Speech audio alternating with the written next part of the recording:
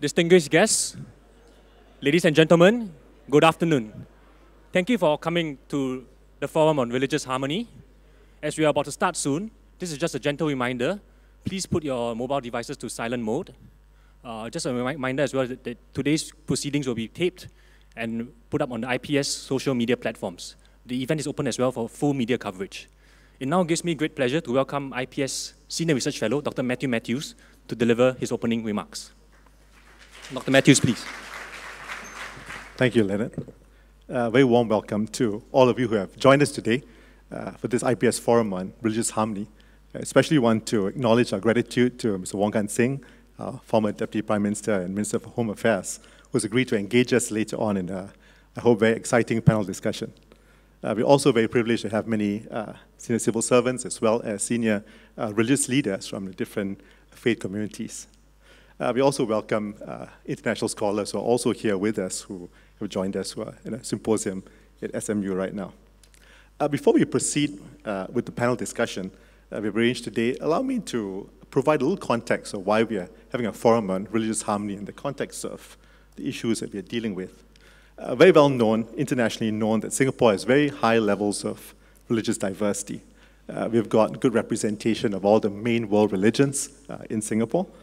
And among those who hold on to a religion, which is about 80% of our population, a great proportion of them have a strong sense of belonging to their religious affiliation. And if you look at the chart that it comes from, our IPS survey on race, language, and religion, we sampled over 4,000 Singaporeans a couple of years ago. And if you notice the figures for those who are especially Christian and Muslim, very, very high proportion who feel a strong affiliation to religious beliefs.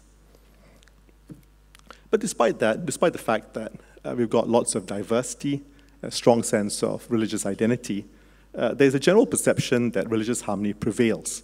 So few Singaporeans, as this chart will show, have experienced religious insults, other forms of religious tensions on a regular basis. If you probably won't be able to see the small lettering there, but I mean, only 58%, nearly 60% of respondents say that they have never experienced someone insulting their religious belief. And 22% say rarely have experienced that. So in general, very few people feel this on a basis, a very common, often basis. At the same time, we also know that many Singaporeans in general believe that religious harmony is part of life in Singapore, and nearly about 2/3 of our respondents feel that. And the rest who don't feel that, most of them at least somewhat agree to the statement that in Singapore people of different religions live in harmony. Despite all those rosy results, among 1/3 of Singaporeans say that there are concerns that increasing religiosity can hurt religious harmony in Singapore, and about another 1/4 at least somewhat agree to that. In our surveys, we never managed to ask respondents why they feel that that's the case, why increasing religiosity can cause some kind of religious discord. But as we kind of converse with many practitioners of religion in Singapore and over many, many different projects, we have a sense of an understanding about this. Increasing religiosity could mean that some take on religious identity, which is maintained by clearly defining themselves against the other. In simple terms, we are good, the others are evil. Then this results in an attempt to denigrate the beliefs and practices of the religious other. It also means enacting rigid social boundaries between people which reduce our common space. So we keep people out of our businesses, we don't allow them to enter into our homes, we don't join them in the festivities, especially if they're not of the same religion as us. Last year, in the Straits Times, there was an article about a laundrette in Johor Bahru, which caused quite a stir when it said it would not serve non-Muslims. So that clothes belonging to Muslims would not be mixed with Muslims. Of course, increasing religiosity of a society does not have to be accompanied by all these negativities. It really depends on prevailing social norms. In Singapore, we're very fortunate that despite high levels of religiosity, few Singaporeans, at least publicly, insult other religious beliefs or engage in practices to exclude others from their lives. In fact, based on our surveys, those who are highly religious were just as likely to state their comfort with people who are religiously different for a good number of social relationships. Tolerance and accommodation have been norms that many Singaporeans hold dearly. These social norms have greatly shaped the operation of religious institutions in Singapore. To at least at some extent, these social norms have been established because we have policy in Singapore guiding issues to do with religion. I won't belabor the point about the kind of policies and programs that are in place in Singapore to promote religious harmony. But as you can notice some of the words there, which are very familiar to most of us, Singapore does have a robust framework for multi-racial and religious relations. And this includes due recognition to different cultural and religious groups in Singapore, whether it's in the observance of different festivals, public holidays for key religious groups. Singapore ensures that these things are provided for. We have the ethnic integration policy, for instance, that ensures that Singaporeans live in close proximity to those of different ethnic groups, and by default, then people who are religiously different too. The Sedition Act has been used before. It takes to task people who have insulted people of other racial or religious backgrounds. The Maintenance of Religious Harmony Act, which came into effect a good number of years ago, gives power to the government to stop religious leaders from preaching or inciting religious hatred or mixing religion with politics. We also have the interracial and religious confidence circles, which was established a number of years ago, which networks religious and community leaders together and further works to strengthen this multicultural ethos. Through these platforms, religious leaders from different religious backgrounds become familiar with the beliefs of other faiths, but most of all, have been able to have meaningful connections with religious leaders of other traditions. This has made it much easier when it comes to religious tensions. You can see from the slide there, there were recent incidents last year and this year which have happened, which have caused at least some tension. One of Imam Nalla and the other one more recently of Pasar Lut Engel. And when infractions have happened, these religious networks have kicked in. Religious leaders who felt responsible for breaking prevailing norms apologized, and religious leaders whose communities could have been insulted graciously extended forgiveness. For many religious leaders in Singapore value and work to preserve religious harmony, that cannot be said of all religious leaders elsewhere. In some societies, there is substantial antagonism and suspicion. Religious leaders who operate in these settings sometimes are perpetrators of such antagonism or inadvertently disseminate messages which exacerbate rifts between communities. Most of us would have heard about monks and clerics, especially in the region, who have been using social media to heighten interreligious tensions between communities. In fact, last year in Singapore, the authorities banned 5 foreign Muslim and Christian preachers from entering the country because their views were not compatible to the maintenance of religious harmony in Singapore. The other trends that will have a bearing on religious harmony here. Over the last few years, Singaporeans of faith have been exposed not only to what goes on locally, but what goes on internationally. Singaporeans are firmly plugged into religious practices and teaching which go on elsewhere.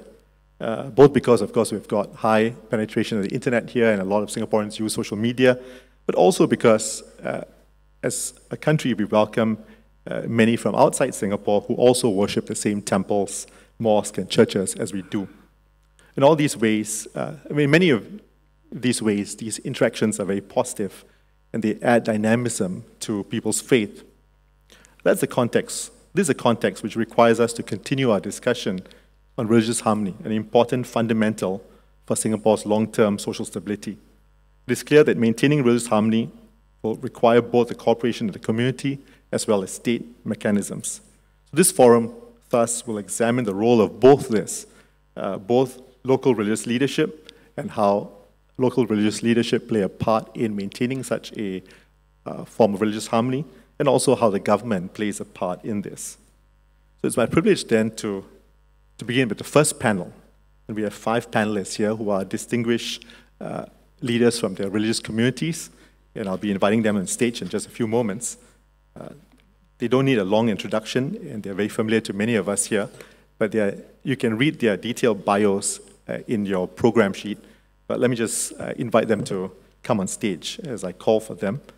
Bishop Emeritus Dr. Robert Solomon, who is the Methodist Church of Singapore, Reverend Monsignor Philip Hing, who is Vicar General of the Finance and Administration and Interreligious Relations of the Roman Catholic Archdiocese of Singapore, Dr. Nazruddin Muhammad Nasir, who is Senior Director of Religious Policy and Development at MUIS. Thank you. Mr. S. Ramesh, Secretary of the Hindu Advisory Board, and Venerable Shi Yao Wei, who is Chairman of the Education Committee of the Singapore Buddhist Federation. We're very privileged to have our 5 distinguished religious leaders who are up on stage with me, and we'll be asking them to share their thoughts for a couple of minutes. They'll share for about 5 minutes first and just give some overview about their thoughts about the role of religious leadership in preserving religious harmony in Singapore. After that, we'll have a little dialogue, and then you'll get a chance to ask questions to a panel here, and we'll get into a good discussion together. So if I can begin right from Venerable Shi, if you don't mind, you can just begin our sharing for a few minutes. Okay. Good afternoon, Mr. Wong, and all guests and scholars, and to the fellow religious leaders as well. Actually, I was expecting to be the last. So, first bomb of the day. Anyway, I'll be representing the Buddhist faith, quite obvious. Buddhism is one of the earliest religions in the world, and lately there has been a kind of a change in direction that Buddhism is more than a religion. It's also a philosophy, and it's also a way of life. So the role of Buddhist Sangha, we have to deal with the change in mindset, change in followers, and also change in the environment. So I would like to quote a paper by Venerable Dhammapala. He highlighted certain roles of the Buddhist Sangha in the 21st century. Primarily, Buddhist monks are supposed to be Dharma teachers. So the first role would be of a teacher. We are supposed to read, digest, memorize, and go through texts, the Buddhist canons and the Buddhist texts, not only in areas of Dharma, but also in areas of the Vinaya, which are the rules of how monks and nuns live. Also, this would also involve rules of how monks, monastics, engage the laity, and how laity should deal with monks. So this is the primary role of Buddhist monastic, that of a teacher, teaching not only the Dharma, and also teaching how to live our life.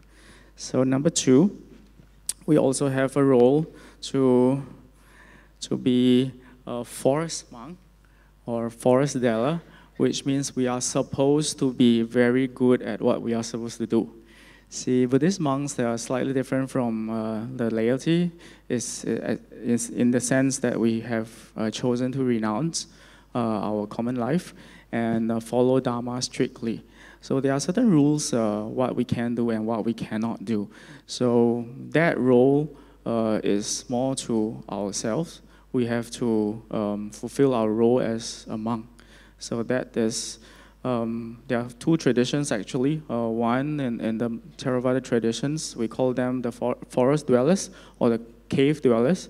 These monks will live in renunciation, and probably most of them will engage in ascetic practices, which means they do not engage too many people from the common society.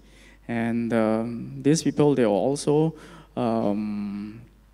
purposely not involve themselves in social media or email or telephone or things like that. So very much like a hermit.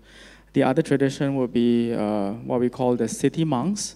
People like myself will live in the city, and we are supposed to engage laity on behalf of these forest dwellers.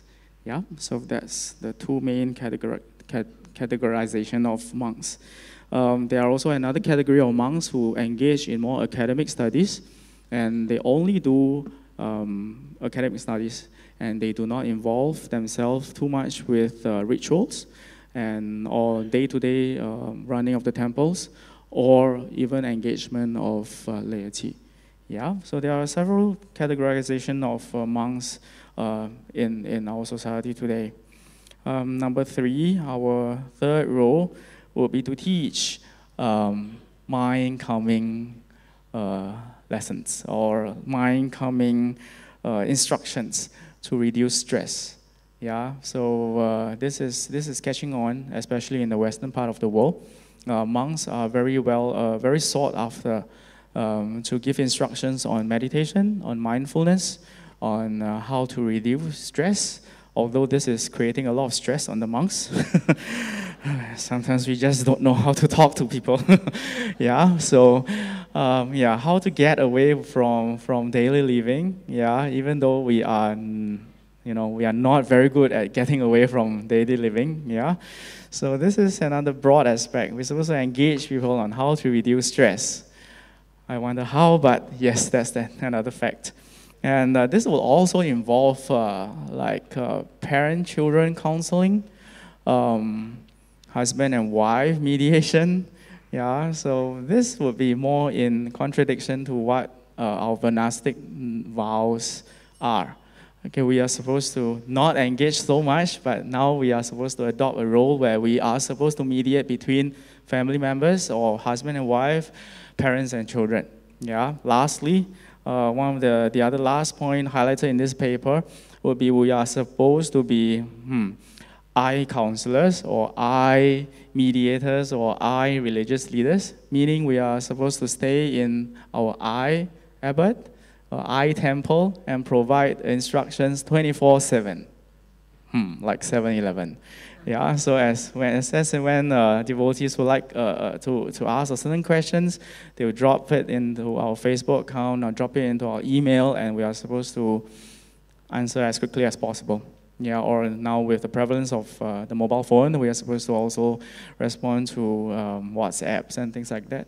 Yeah, so it's kind of like a myriad of things we are supposed to do. Yeah, though primarily we are supposed to be a teacher. Thank you.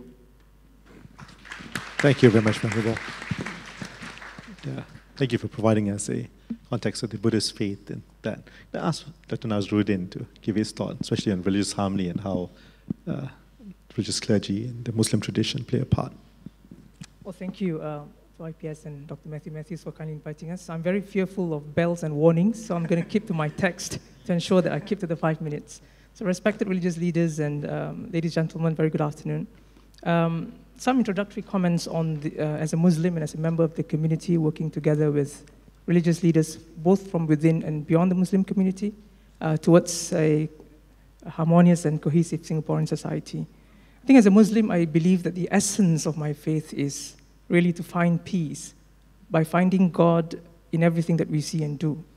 And a powerful reminder of this is the harmony with which God creates nature around us, the universe, the planetary systems, the alternation between day and night. Each element is different, but they exist together in harmony, and each has a different but complementary role. So we are constantly reminded that there are differences all around us, but there is a core that binds us together, and the ultimate objective living as a society is to find the harmonious balance that benefits everyone. Without the real effort to achieve harmony, differences can easily turn into conflicts. So as Muslims, we ask God to let us remain steadfast on the path of peaceful and harmonious living at all times and in all conditions.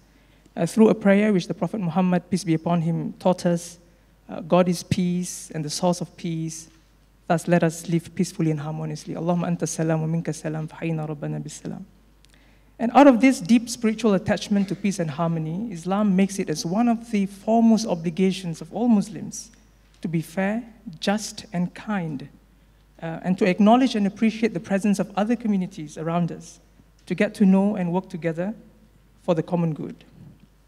And our respective traditions are also replete with examples of luminaries of interreligious living and understanding, those who profoundly understood their respective traditions but engaged others in constructive ways.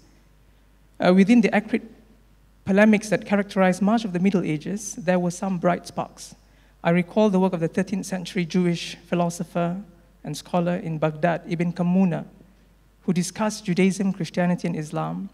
His work was not free from criticisms nor from accusations of biasness, but Ibn Kamuna provided as fair an account as possible of the theologies of each of these religions and defended them where necessary, as if he belonged to each of them. And in the modern period, we recall the instrumental work of the Second Vatican Council and the Concilia Documenta Nostra Aetate, which sparked efforts globally to enhance interreligious understanding and harmony around the world, such as the Trialogue of the Abrahamic Faith movement in the US. And more recently, in 2007, Muslim and Christian leaders came together under the Common Word Initiative, aiming at rapprochement between the two faiths. So all sounds great and rosy at this point. We should not have much problems, and perhaps there's not much need for this forum as well. The reality, however, is a lot more challenging. As religious communities, we each have our own religious heritage and history, whether through certain episodes in our long history or in our classical theologies and rulings. We may find references that, if taken out of context, could easily be used to undermine harmony today. And there have been groups which have insidiously used such references either to justify their acts of violence or to break up societies. Here, religious leaders must be present, be aware of such landmines, and to continue and guide their community on the correct interpretations. And when we look at the religious leadership in Singapore, we can be quite proud of what has been achieved thus far. We respect each other, we have a deep understanding of each other's faith and community, and there's a lot of goodwill between us. Most of us are just a call away for advice or help. The Harmony Center at Bishan, for example, has been a hub of meaningful interactions and a constant source of friendships for followers of all religions in Singapore. In fact, a lot of the people that we have met in this afternoon are people that we have always seen in our events at the Harmony Center. But there is a further opportunity for us, for all of us, to develop these into a lifestyle and culture which we as religious leaders could help nurture in our communities. For the Muslim community, we have implemented the Asatiza Recognition Scheme, where all religious teachers need to be registered and abide by the Code of Ethics, which emphasizes the need to respect other faith communities and not to denigrate others, even as we speak of differences. Underpinning this approach is a need to put forth interpretations and practices that are rooted in our social context. We as Muslims are of the firm view that this is part of our religious tradition and learning, and a duty that these and future generations should fulfill as we deal with a more diverse, more open, and complex world. Thank you very much. Thank you very much, Nasruddin, providing us a good sense of how Muslims look at religious harmony. Next, Bishop Solomon, your thoughts on the Christian tradition. Well, once again, thank you very much, Dr. Matthew Matthews and the team for this invitation. And it's nice to see old friends here. And I'd like to begin by saying that Christians worship and follow the Lord Jesus Christ, who's called the Prince of Peace in the Bible. And it is something that's important to the Christian community as it functions in a multiracial, multi-religious society. My task is to actually explain the role of religious leaders, especially in terms of helping maintain and build religious harmony. So let me begin by, like Venerable Shi, that I'd like to share with you about the common roles of Christian pastors and leaders as we understand from biblical teaching and from Christian tradition. The first role, interestingly, is that of a teacher. The religious leader or pastor is essentially a religious teacher. That's very important, and I personally believe that that's a very important function. The Apostle Paul in the New Testament writes to one of his proteges, a younger pastor, Timothy, and he spells out the qualifications of pastors. And it's a pretty long list, but if you look at it, actually it's all about character and reputation. And the only skill or competency that was required was the ability to teach. And I think that underlines the importance of the religious leader as a teacher. Secondly, the religious leader is considered as a shepherd, a pastoral shepherd, a spiritual shepherd, which means, of course, to take care of the needs of the flock, the congregation, But it's interesting that there's another dimension to it. The shepherd is supposed to look out for wolves among the sheep.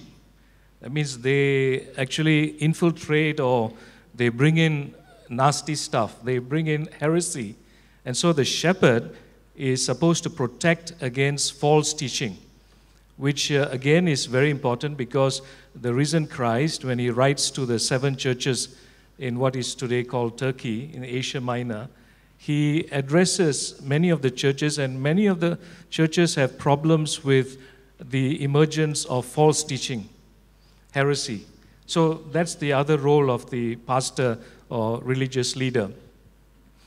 The third function or role is that of a leader, basically organizing, leading forward, and so on, organizing the community, etc.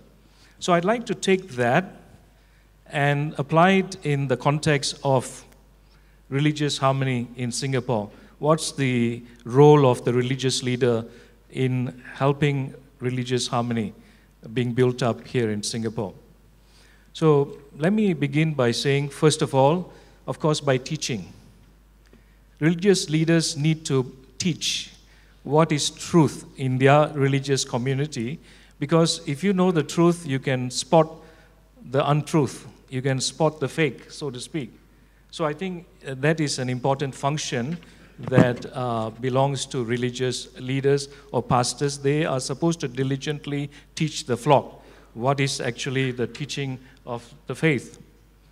The second thing is to model, because as a shepherd they model. And I remember once, this group of people who went to Israel for a trip, and they got very excited because they saw sheep and they saw a man, and they all came down and started taking pictures. And the guide who was leading the group, he said, "Why are you so excited?" "Because we are seeing the shepherd and the sheep." And he said, No, that's not the shepherd. Shepherds always go in front of the sheep.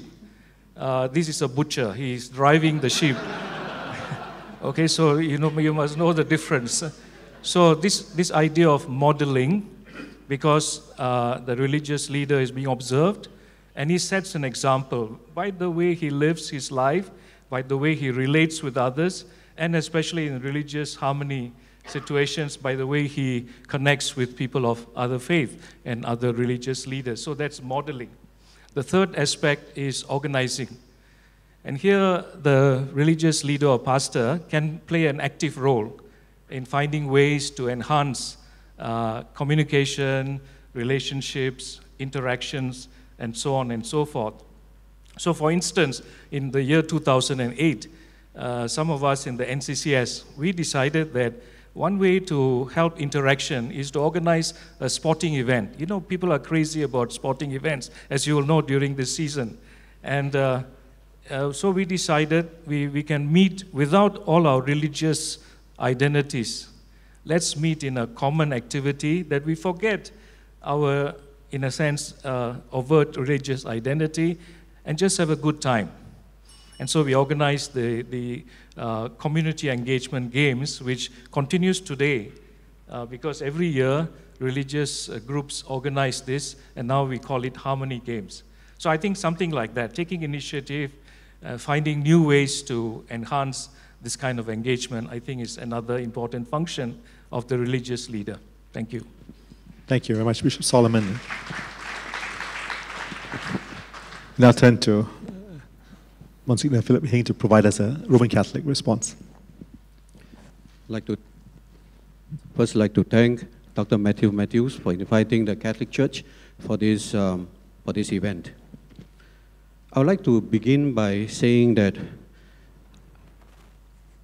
whatever I say is only to represent the Catholic Church and not any other Christian denominations. The context of understanding the Archdiocese of Singapore Catholic Church would be helpful if we understand the overall view of how the Catholic Archdiocese belongs to and is inseparable from a larger structure and reality within which it functions. So the religious head of the Catholic Church in the Archdiocese of Singapore, as in each diocese in the world, is the bishop. He is the leader in religious matters, in moral matters, in providing guidelines, and also he has the final say, so to speak, as far as the Archdiocese is concerned. But inseparable from each diocese is that it belongs to a larger structure of reality, which is the Universal Catholic Church that is headed by the Pope in Rome. So the Universal Catholic Church is, so to speak, a summation of all dioceses who are in communion with each other in the world, with the Pope as its head. So the Pope, being the leader of the Universal Church, not only leads, but provides the universal guidance, inspiration of how the Universal Catholic Church is to function and live the gospel of Jesus Christ. If you look at the slide that I have presented here, first you see the Pope Francis says, I can't read, let me just see. It says, let the church always be a place of mercy and hope where everyone is welcome, loved, and forgiven. I think this speaks a lot and sums up everything of what the Catholic Church in its interpretation of the gospel is all about. An inclusiveness that respects all peoples, all religion, regardless of race, language, and culture. So here we have the Pope in the first top right corner picture as a gathering of inter-religious leaders in France in April this year. And this is a representative picture of many other different gatherings and symposiums and conferences of inter-religious that is organized in Rome. The second picture on the right bottom is the picture of what we call the celebration of Holy Thursday during 2 days before Easter celebration. The ritual, the religious ritual of the washing of feet of the Last Supper of Jesus, of his 12 apostles. Here, he washes the feet as a symbol that to be a disciple of Christ, to follow him, is to truly to serve for the greater good and salvation of all peoples.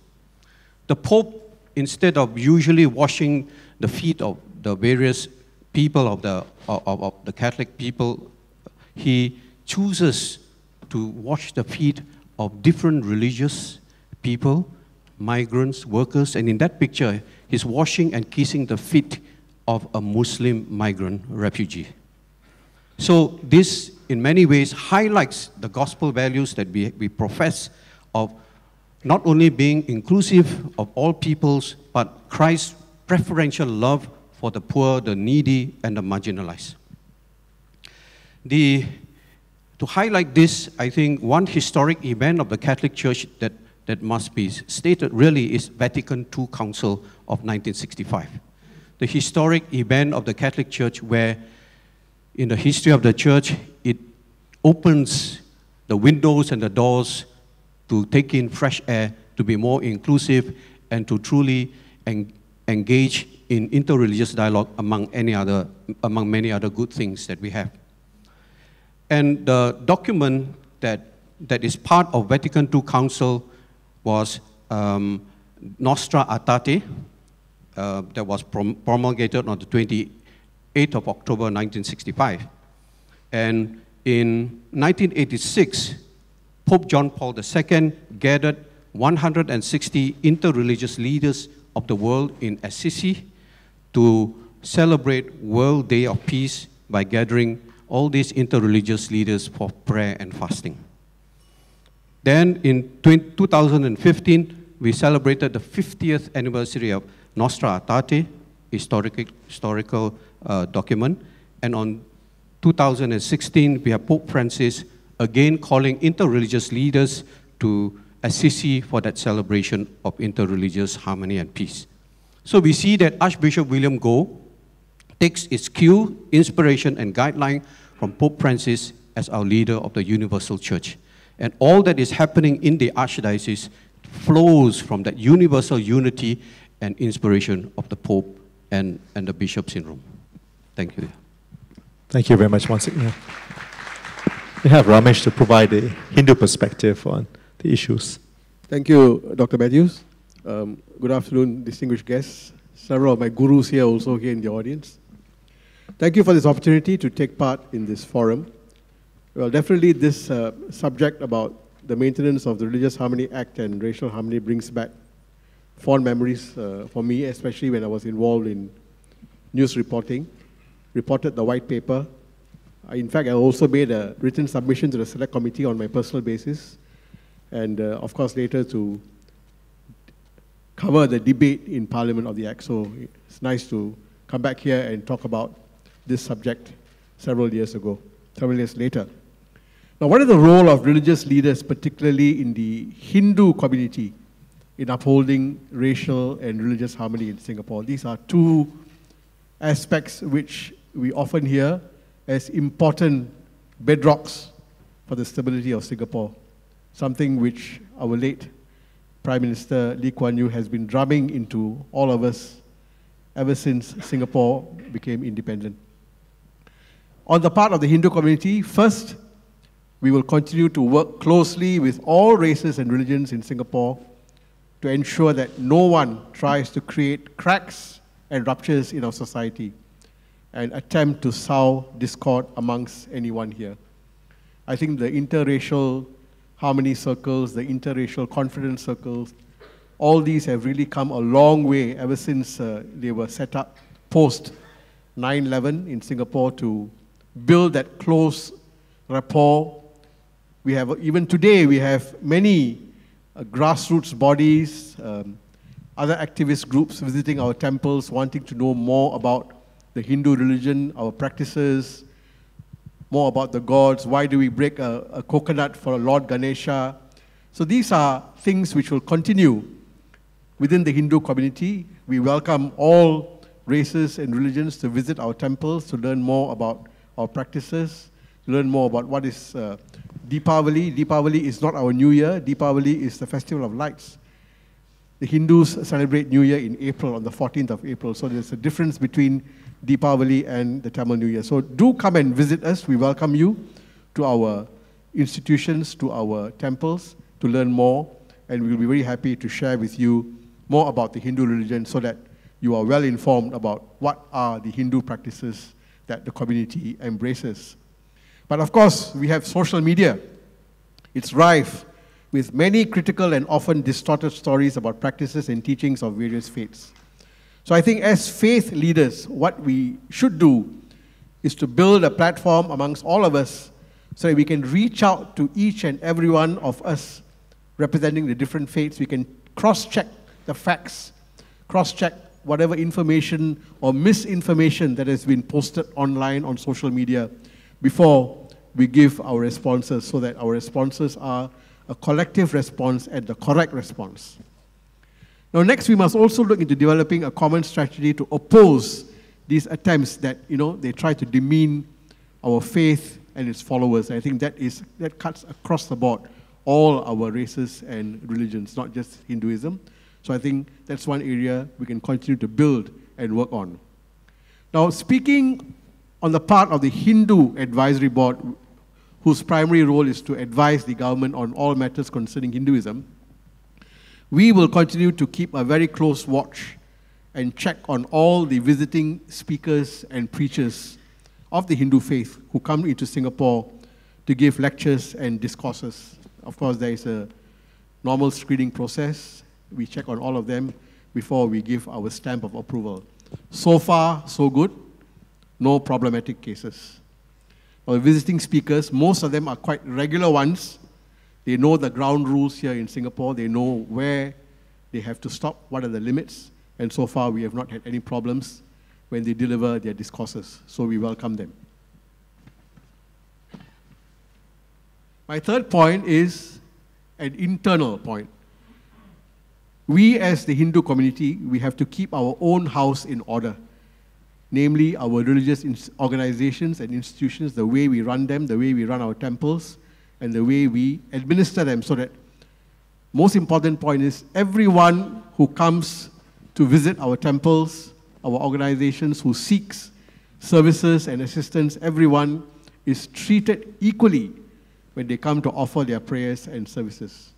This is a very delicate area in our temples, especially because of the influx of foreign talent. You know, we have a lot of devotees who come to our temples, both local and foreign talent.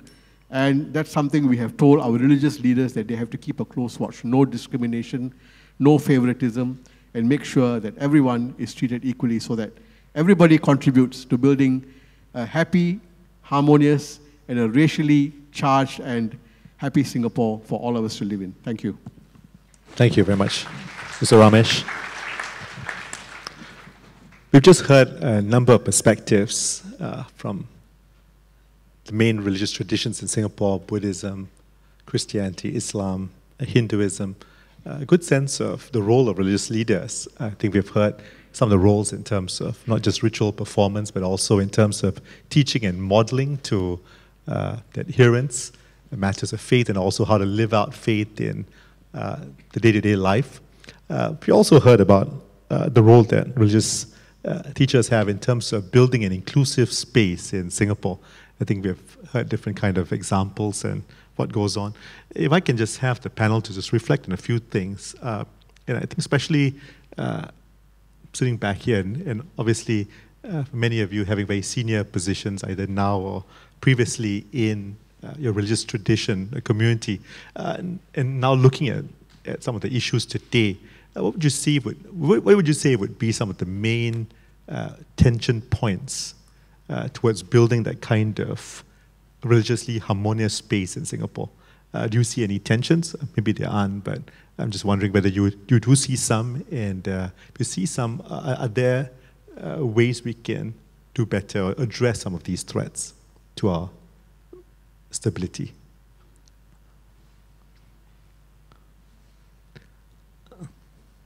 I hate to go one by one, and I just encourage anyone to throw in. Thanks, Ramesh. I think I'll basically build on my point about the need for, I mean, if I speak from the temple perspective, I think it's important that, whoever comes to offer their services and prayers are treated equally. That's very important. I mean, that could be a point of tension, especially with the influx of foreign talent, from India, Sri Lanka, and Hindus being very strong, patronizers of temples. The way we administer our services in our temples has to be equal across the board. You can't show favoritism, to one group of people and look down on another group of people. I mean, that is no-go when it comes to temples and religious organizations. And the second area, of course, is misinformation. Carrying wrong information about festivals and how it is conducted, or practices and how these are conducted. That's where the point about cross-checking. If someone else hears something about a particular religion or practice, before putting it up on social media and Facebook and ridiculing such practices without even checking, and these are the kinds of things which we really need to watch closely and monitor closely to make sure that we maintain that strong bond and harmony amongst our races and religions. Thank you, Ramesh. Any other thoughts? So is any? I think the real challenge nowadays is how to appreciate all other religions. For myself, I'm actually a fan of the Archdiocese of Singapore. They have their Catholic Life. They have their Catholic Life channel on YouTube, I think. And I was just online, and I was watching the whole of your Good Friday festivities and the rituals going on. And I really like the Catholic Church in that sense. So I think moving forward, it's about how we can engage our own followers to appreciate the other religions as not only a religion, probably as also a way of living, an art, a different way of expression, but similarly for the good of the humankind. And secondly, I will also think that a big challenge to especially the Buddhist faith is how do we control the foreign religious leaders from coming in? A lot of them would have alternative views, and some of them will be pretty deviant from orthodox Buddhist texts. So that's another challenge which we are trying to resolve with the government, especially.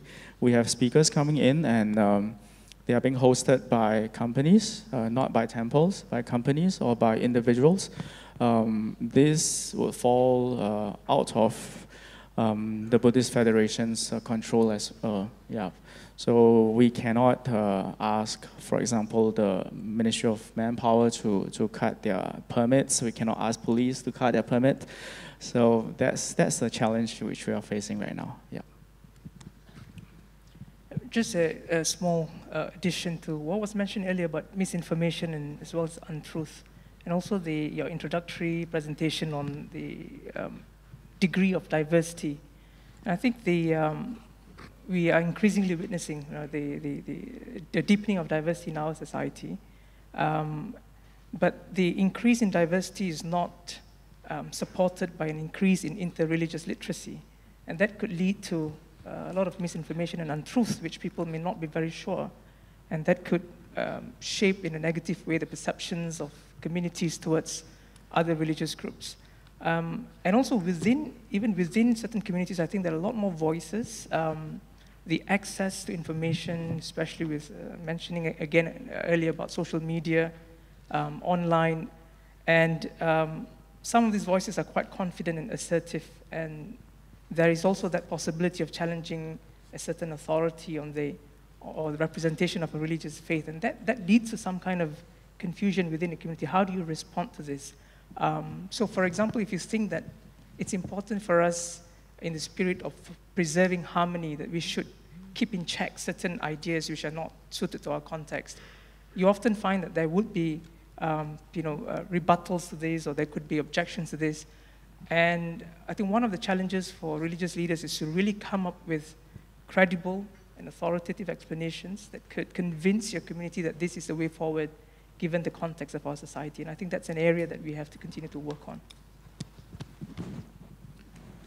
For me, probably the area of tension for religious harmony could be seen as, first, the context of Singapore. We are very blessed to see that the large majority of the citizens and everyone in the country are truly supportive and value the peace and the harmony that is experienced and enjoyed in this country. But as for the tension, I would tend to think that it is not so much on the external front that we need to address, but more seems to be dormant and below the surface of individuals who are particularly vulnerable to the extremist views and ideologies that are being promoted, of distorted views of religion, etc. These people who are people who are suffering and experiencing a lot of pain and rejection and marginalization in their lives, whether personally or by family or whatever situation they are going through. They feel rejected by society, by people, by their friends. And so when they experience confusion in their lives, darkness and miseries, they feel rejected, they become suicidal and disillusioned about life and the world. The tendency for them is to be vulnerable to become lone wolves, or to be easily convinced to join extreme ideologies. So for them, I suppose because they have been suffering so much in their life, they rather join extremist groups because they have nothing to lose. And in joining these extremists, they probably dream and fantasize of a better world where they can be respected and accepted. So I think we should, in response, never turn away such people who are troubled, always treat them with great respect, affirm their human dignity and rights, and relate to them with great compassion. And as Christians, we are to look upon them as truly brothers and sisters in Christ.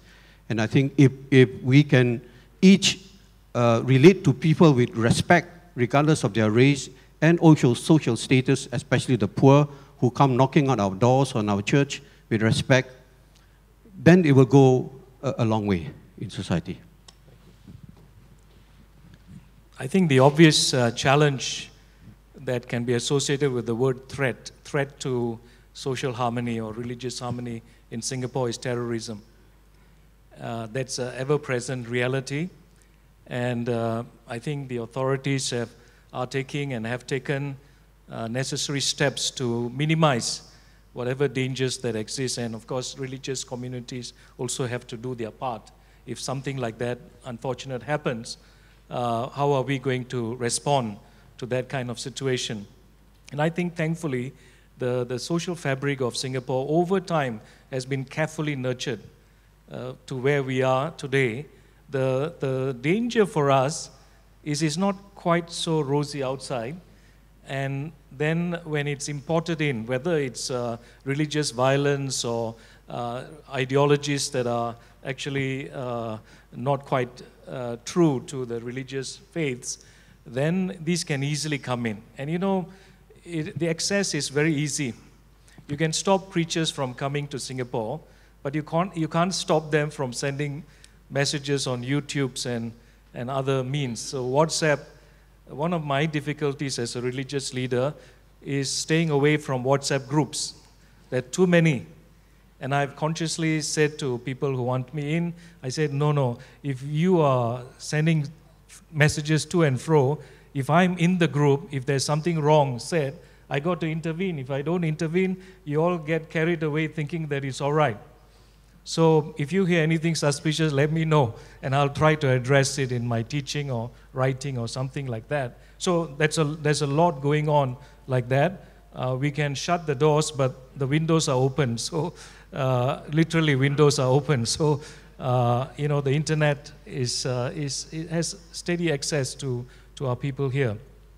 The other issue, I think hinted by Mr. Ramesh, is that over time, especially recent days, we have a lot of influx of people who have not been part of Singapore community or society.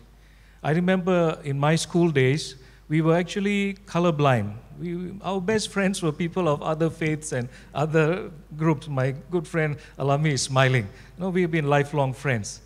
And it just came naturally. That's how we lived our days. When special occasions, religious festivals came, people exchanged, they brought their cookies to, you know, their neighbors, and it was reciprocated. But in more recent days, besides, of course, all the social stratification and so on and so forth that's taking place, new people have come in. We can't blame them because they don't have that culture or tradition. So they come into our mosques or churches or temples, and then they have to be actually introduced into the Singapore way of life, the Singapore way of thinking and doing. And if we don't, we may be importing, you know, biases, that sort of thing. So I think that's a challenge for us in society. And the third point I want to mention, I'm not sure I'm counting actually, but, but the third point is this, that while we are talking about interreligious harmony, one of the things that maybe is not often mentioned is the place of secularism. Secularism, there are 20% of Singaporeans who have no religion, so to speak, 1 in 5. And secularism is quite a spectrum. And a lot of secularism that comes into Singapore is actually Western secularism, Western liberalism, and so on. Now, they have different views about religion. They don't have so many qualms about making fun of religious leaders or deities or religious communities. They make films, they crack jokes, it's on TV and so on. Now, if we import that into Singapore, we're going to have problems. And I think this is something that perhaps we need to also think about, is not just relationship between religious communities, but also how religious communities relate with the secularists. And I think that will be an increasingly important factor that we need to consider. Thank you. Thank you, Bishop. I think we've heard some very important ideas when it comes to maintaining some of the threats which we now face in terms of religious harmony. I think the thing that was quite common, which I heard quite a bit, was the whole idea about we have to watch the fact that there are influences which are outside Singapore, which have different societies have different makeup, different way of doing things, and different kind of ideologies, different kinds of premises. Religion as practice in Singapore might differ. I mean, the same Buddhism might be a little different in practice somewhere else, different kind of context and different kind of teaching that comes out from there.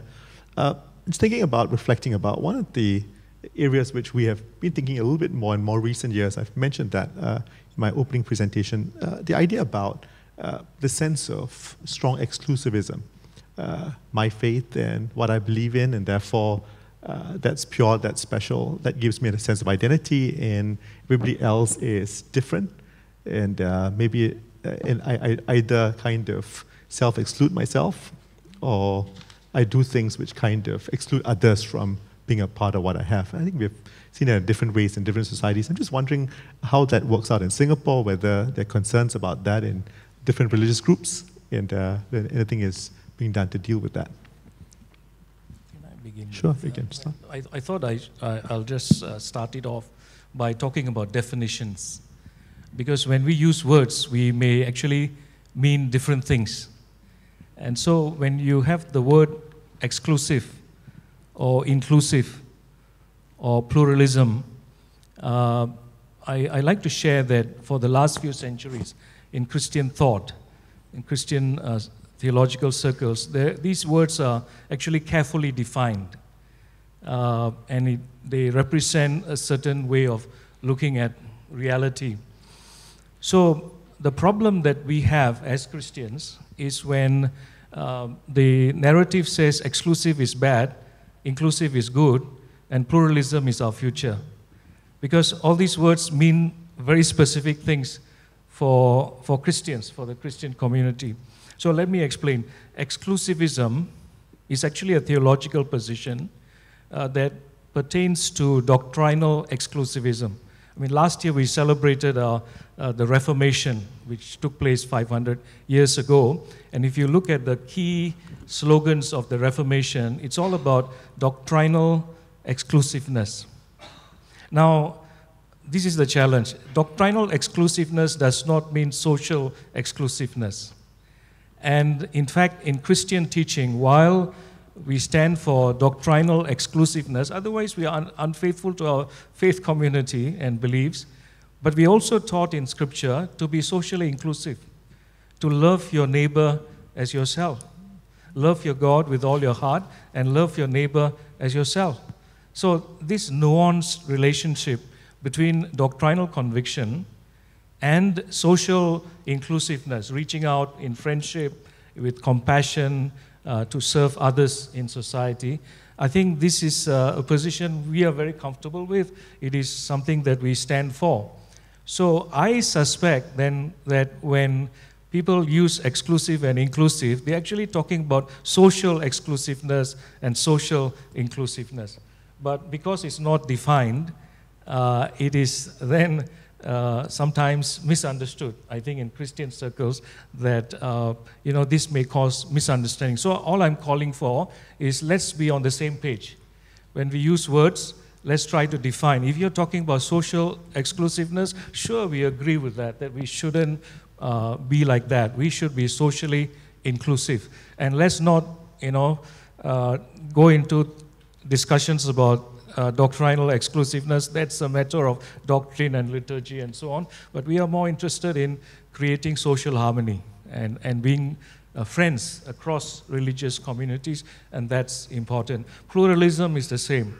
One of our very good theologians, Leslie Newbigin, a missiologist, said there's a difference between plural and pluralism. A plural is a sociological description. Pluralism is a philosophy. theological philosophy. That's right. So I think when words like this are used quite freely without clear definition, they can cause misunderstanding. So all I'm saying is let's be clear about definitions, and then I think it will deepen our engagement and dialogue. Thanks, Bishop. Yeah. So we're talking about social exclusion here, right? So not so much exclusivist beliefs, unless you've got a take on that, and whether that has some kind of link with social exclusion, or you don't see that. Azrita, you want to say something? Yeah, just following up on the social exclusivism, let's be very clear about it. We're talking about social inclusiveness and exclusiveness. I think one of the immediate sort of difference that we find is that the context of societies can be very different. When we look at Islam and the fact that there are many Muslims and Muslim scholars and preachers that come from, say, majority Muslim countries, their social reality is quite different, very stark from ours. And when you walk in the streets, there's a very low chance of you meeting a non-Muslim if you live in a majority Muslim country, as opposed to, say, in Singapore. Even in our mosque, in our institutions, even like the past Ramadan, we even had our breakfast with non-Muslim friends and neighbors. So that is a very different sort of reality. And for that reason, I think it's important to recognize that these will, of course, have implications on the way we interpret religious text in terms of putting the priorities right for the community. So a simple, uncritical importation of ideas from foreign, from abroad or from other preachers who may not be very familiar with the context, I think might spell danger for our society. And I think recently we had the Grand Imam of Al-Azhar who visited Singapore. He carried exactly the same message, although he's an Egyptian. He preaches a lot and gives guidance to the Sunni world, but very much the majority Muslim world. But he acknowledges and recognizes that Singapore is a very different society insofar as how diverse we are, and these will affect the way we understand and interpret religious teachings. In that sense, there is no doubt whatsoever that as a Muslim, you should be socially inclusive.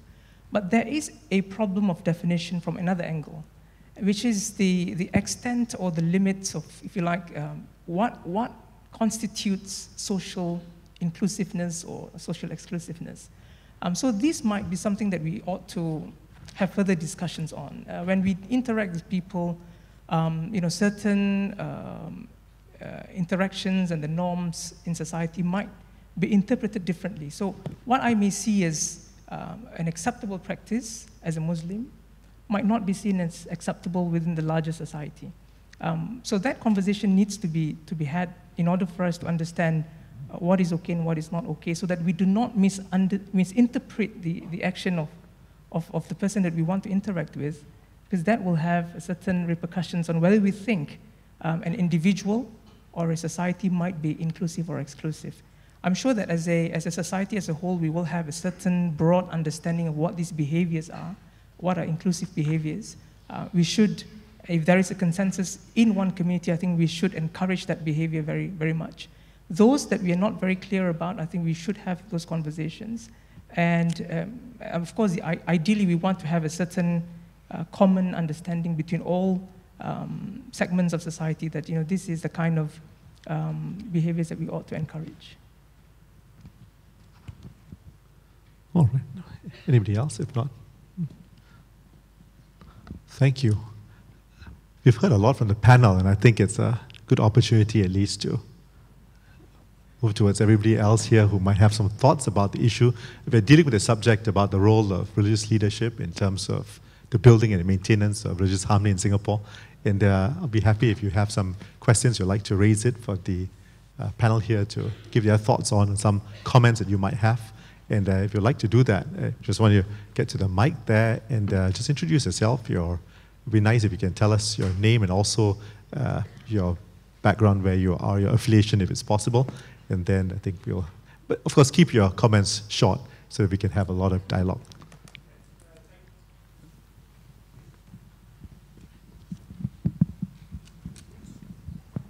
I think it's working.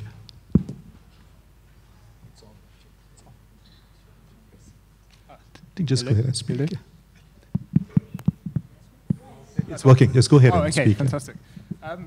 So my name is Orlando Woods. I'm representing Singapore Management University here.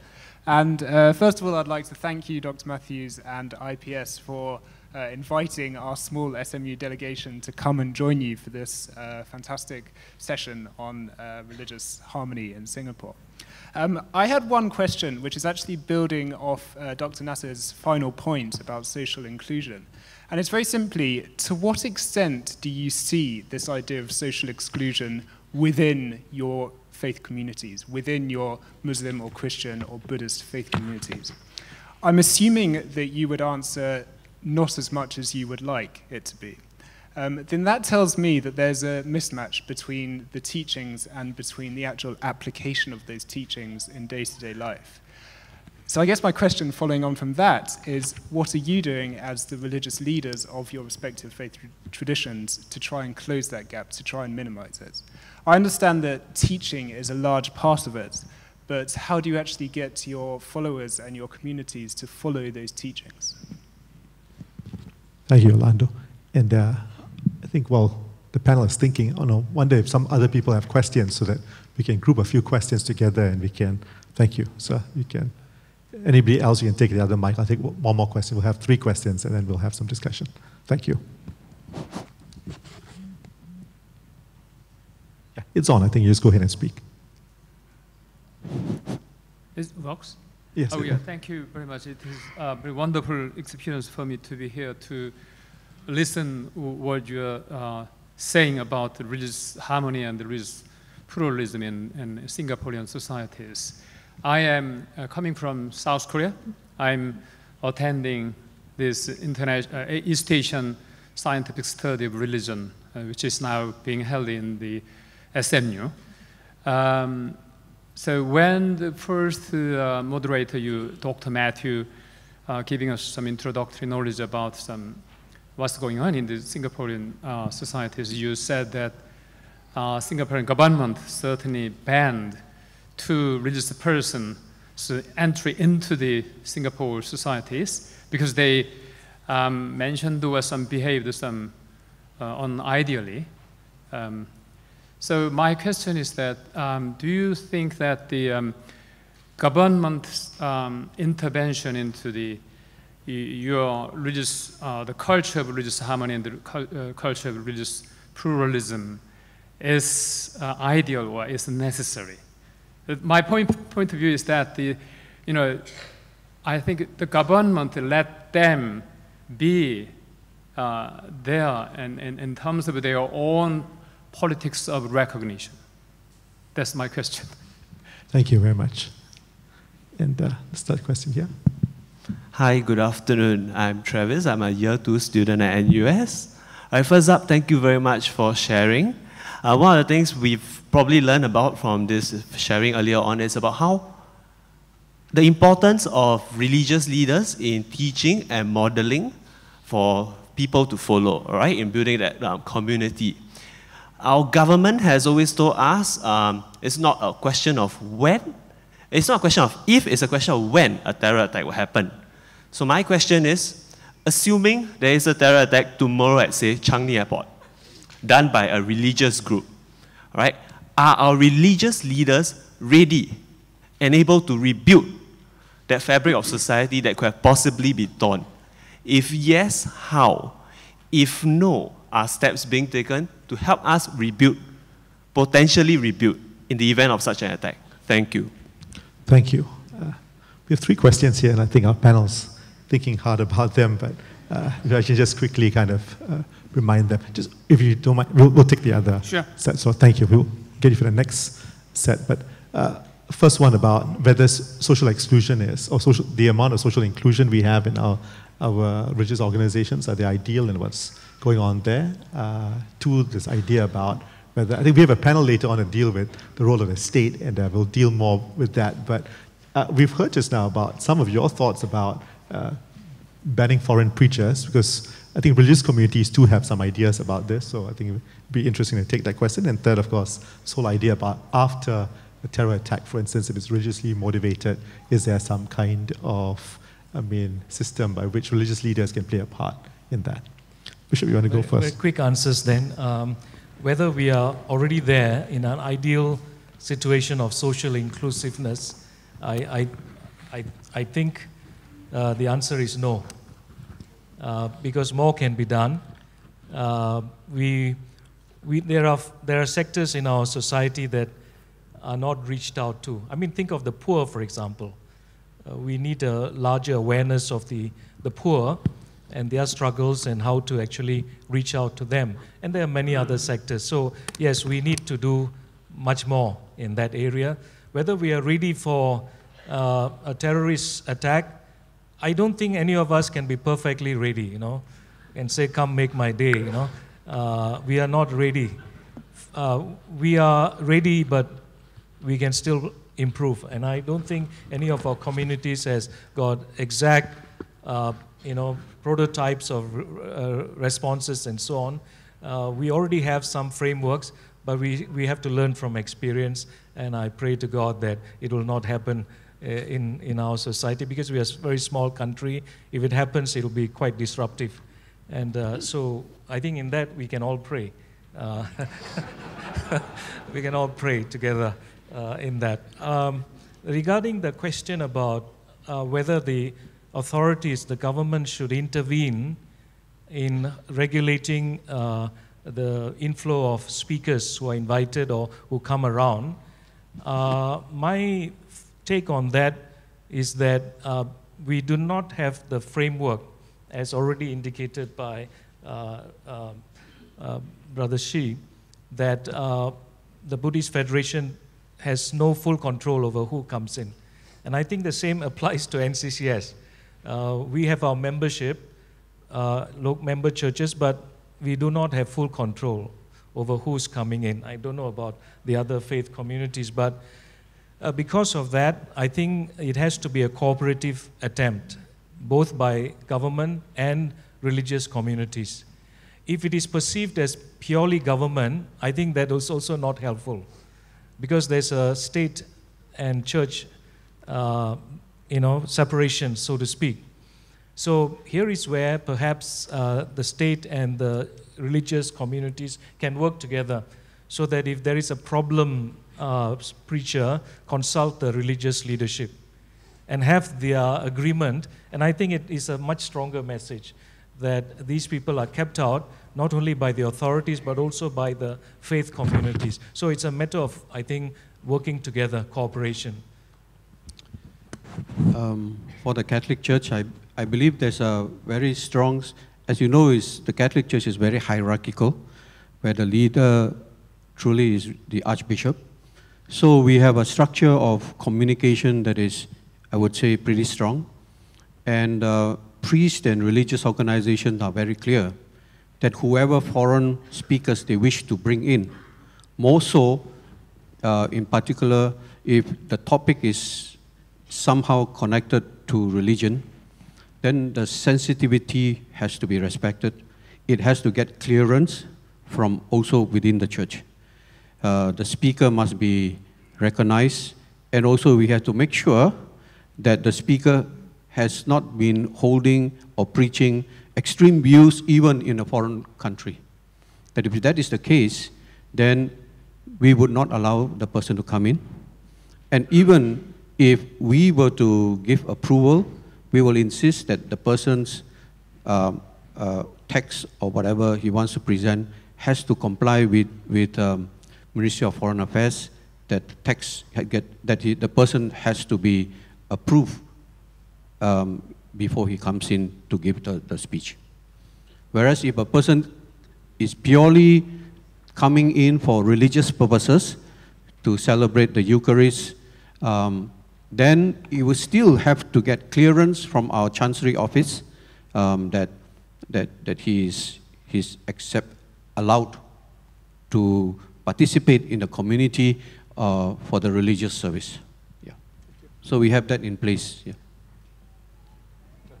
And also, just to add, sorry, the Ministry of Law, Shanmugam has made it also very clearly when he spoke to us religious leaders that while the government may have certain procedures in place to check on foreign speakers, the primary responsibility is on religious leader to screen out the speakers before we even allow the person to process their application with Ministry of Foreign Affairs.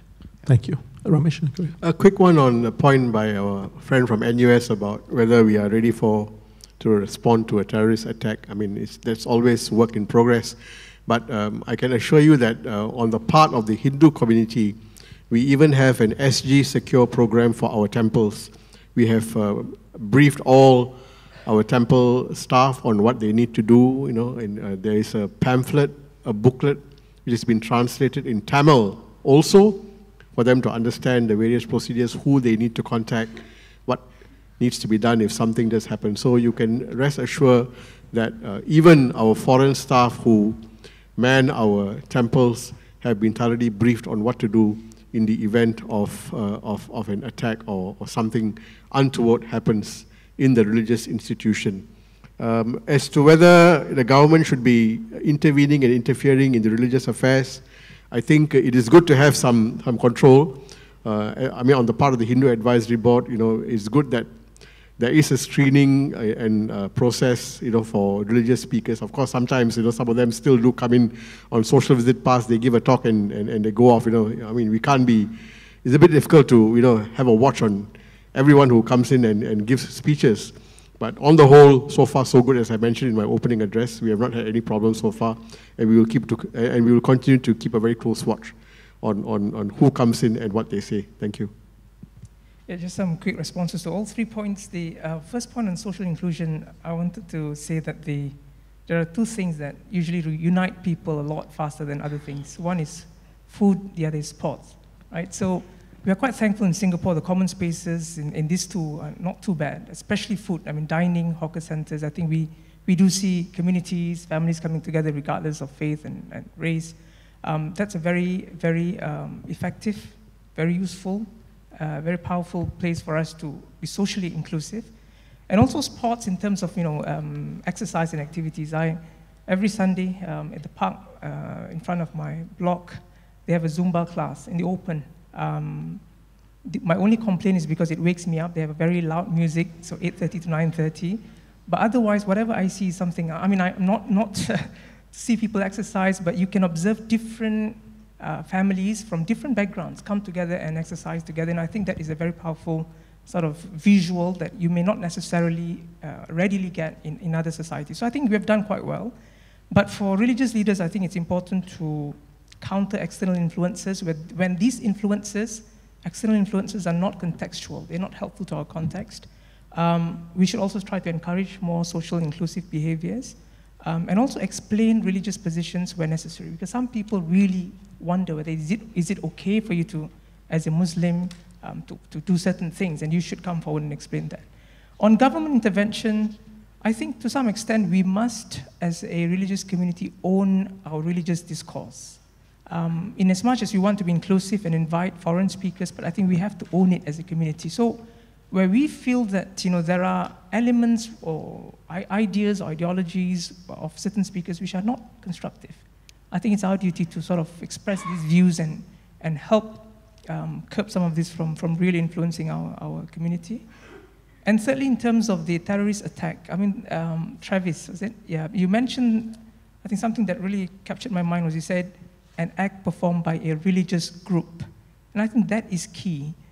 If we allow that kind of perception to set in, that a certain terrorist act was done, and we say that a religious community committed it, so we let that stereotype set in, and that's where it really will destroy the fabric of society.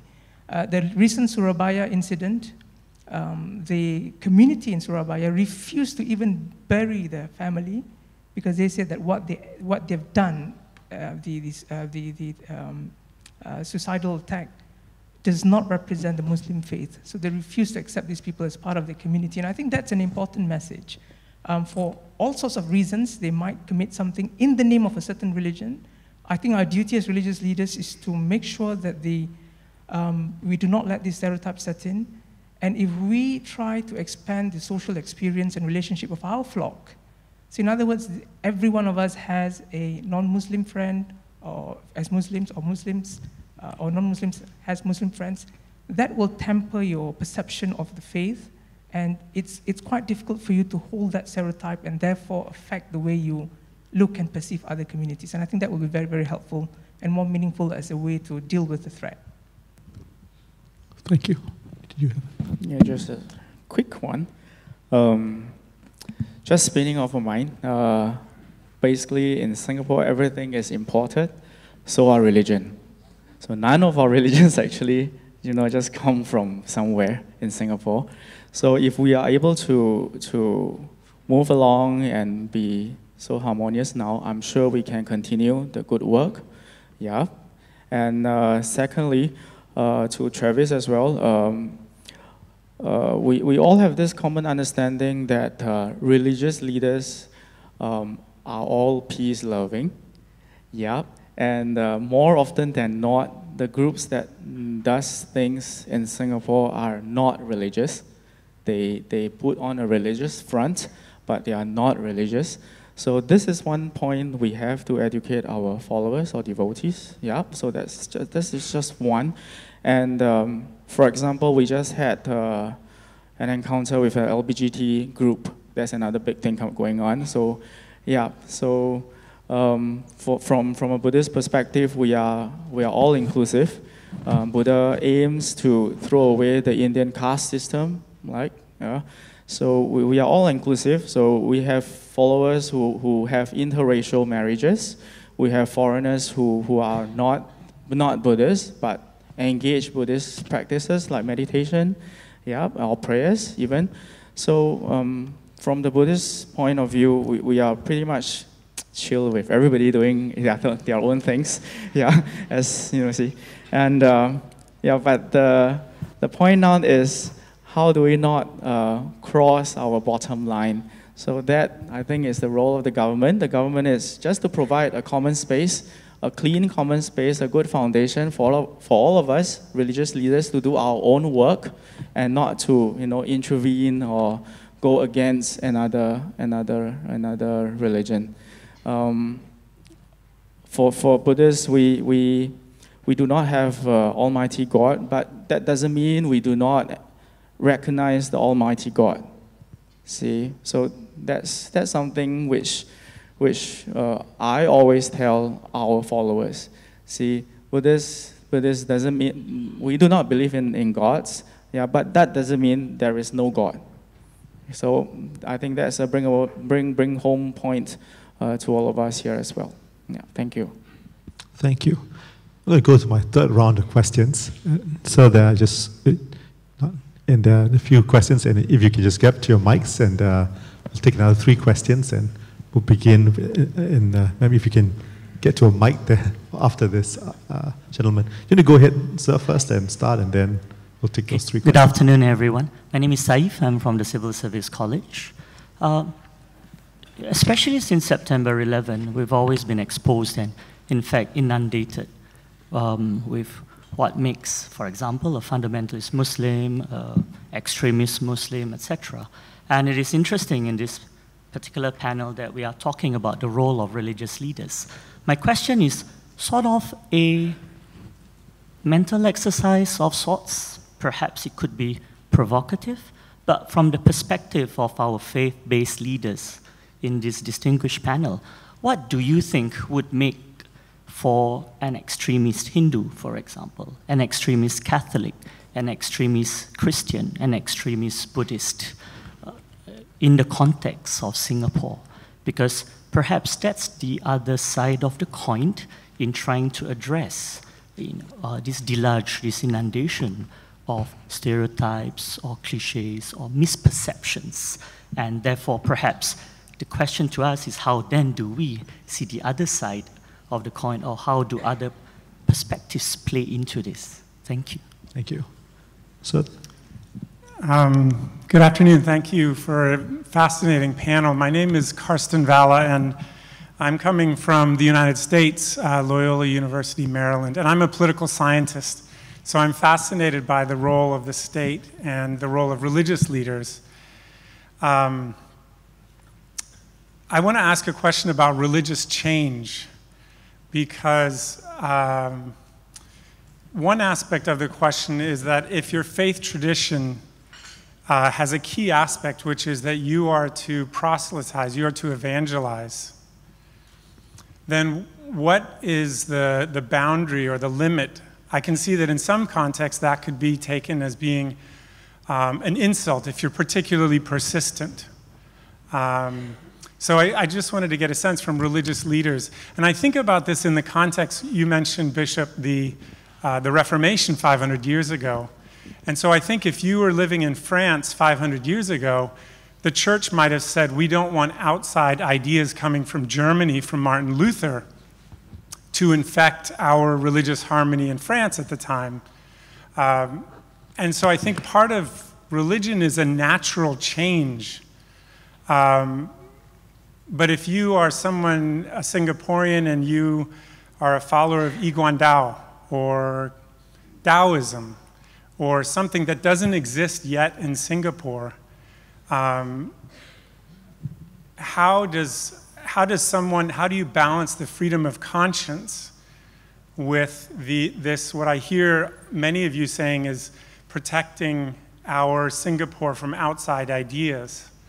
Because the history of the Protestant church is the history of continual innovation and splitting.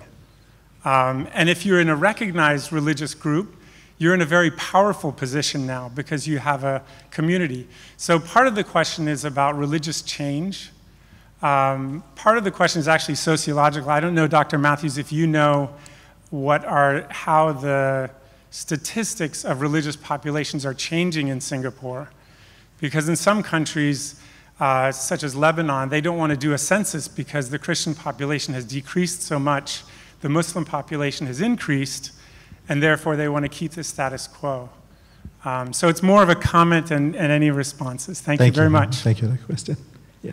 Hello, good afternoon, distinguished panel of speakers and fellow participants in this forum. My question is very simple.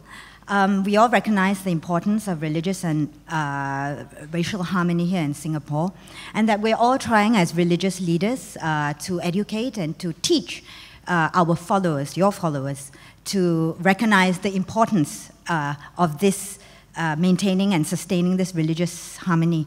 But may I just ask a ballpark figure, exactly what percentage perhaps of your followers are actually interested and are keen on engaging in interreligious dialogue? Or in other words, does interreligious harmony and dialogue actually feature on the radar of your average follower or devotee in your particular religion?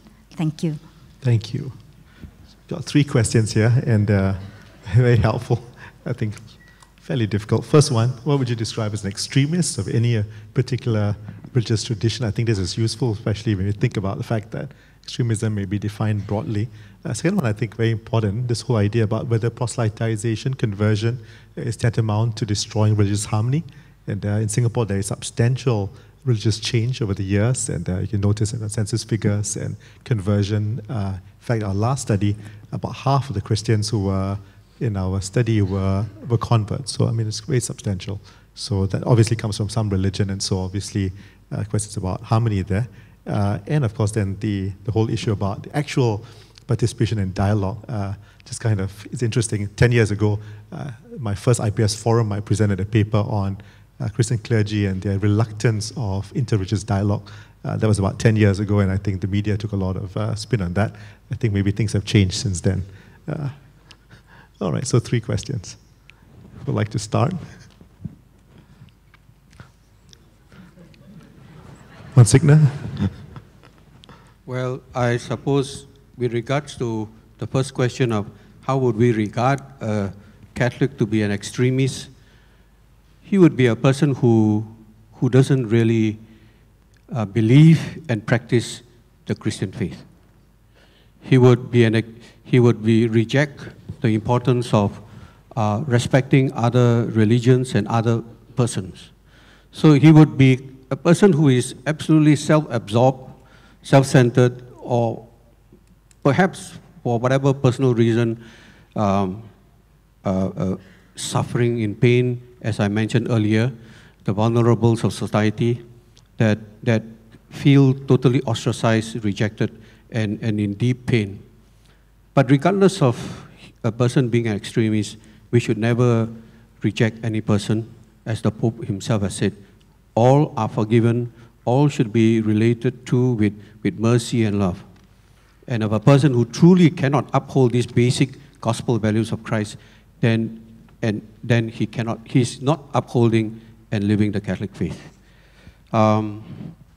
With regards to the boundaries of evangelization, the Catholic faith, while we believe that truly salvation comes for all peoples come through Jesus Christ, who died for the salvation of all peoples, those who are not baptized Christians, we believe in the baptism of desire, meaning to say that if a good Muslim or Hindu or whatever who does not know enough of the Christian faith, but lives a good life of a Muslim, or even without any religion, tries to live a good life, not because he does not want to embrace Christianity, but his upbringing and exposure and environment does not give him enough knowledge or exposure to the faith, then in his heart of heart, if he had known enough of the faith, of the Christian faith, he would also have been accepted.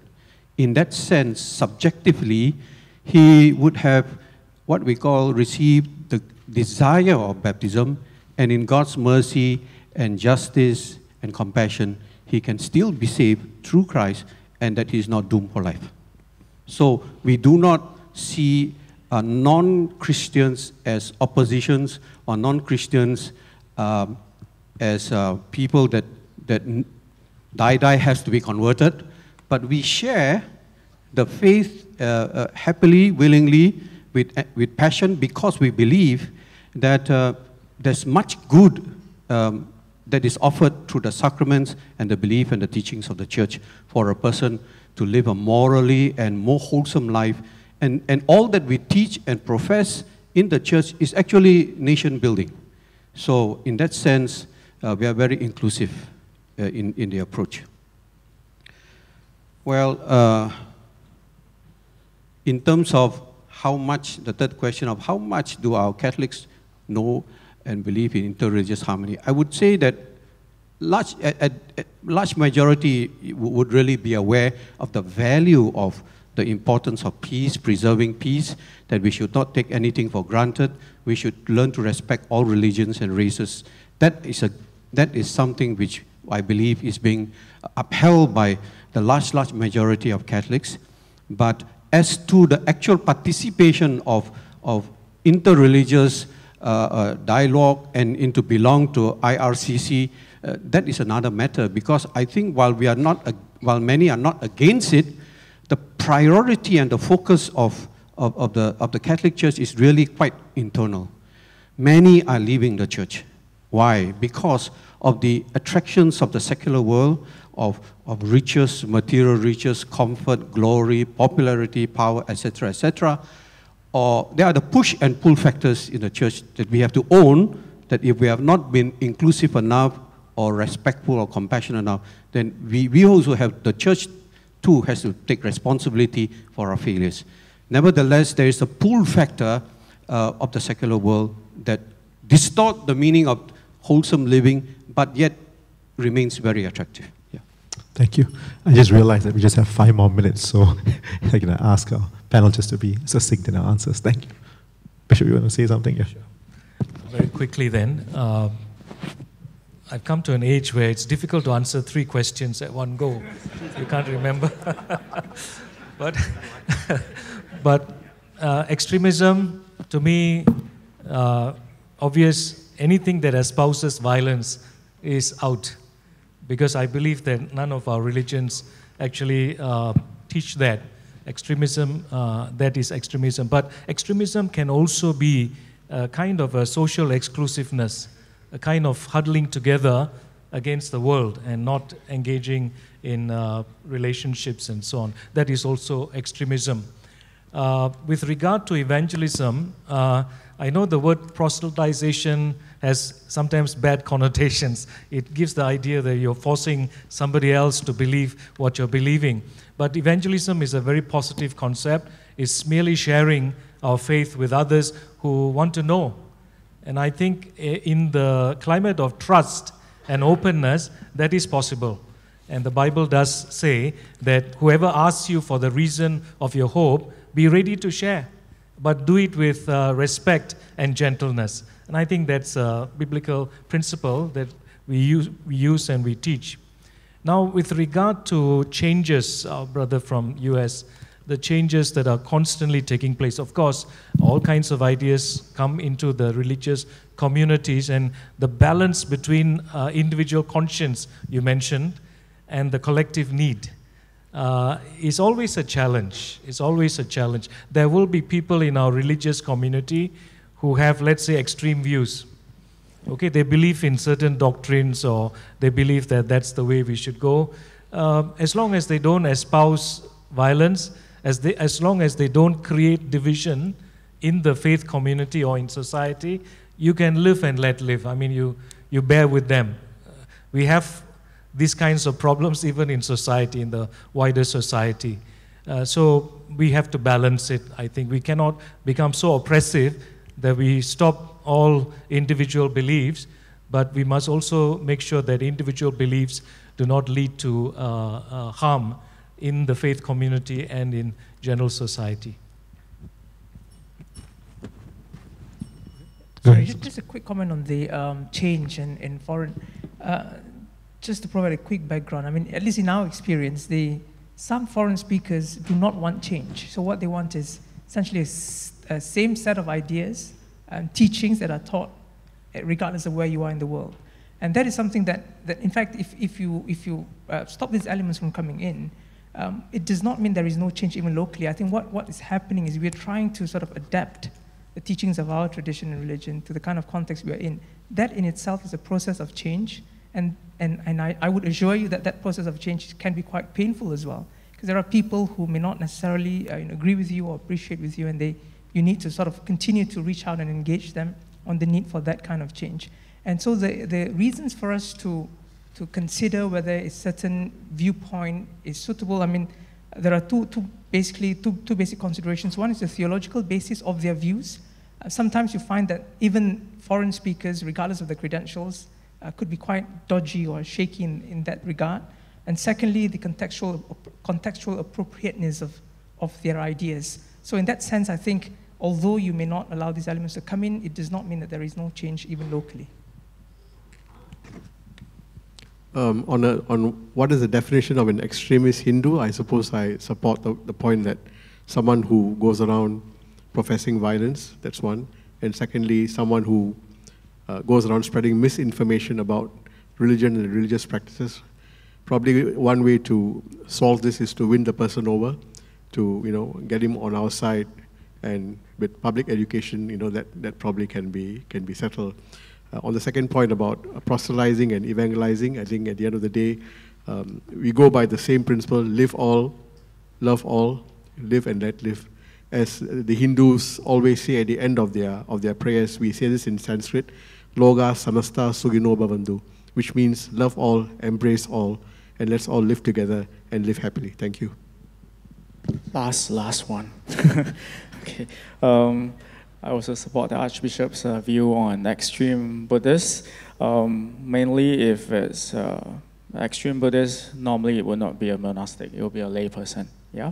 And with regards to religious change, Buddhists have a very laissez-faire attitude towards evangelization. So we thought the main teaching is about conditions arising. When conditions are ripe, and we live our role as a good Buddhist, people will be attracted to Buddhism. If we are all peaceful, all loving, we will be good friends with everybody else. Yeah. So at the end of our Buddhist prayers, we also have the same dedication. We may all live together peacefully, and we all enjoy the blessing of Buddha. And and another point on this Taoist and Yiguan Dao, that's another topic altogether, because that will be amalgamation of 3 different faiths all in one, so that's not in the Buddhist context. Yeah, thank you. Well, I'm sure you would say that this was each one of our panelists have enlightened us, especially from their different faith traditions. So you join me just thank our panelists today. for giving us some excellent ideas.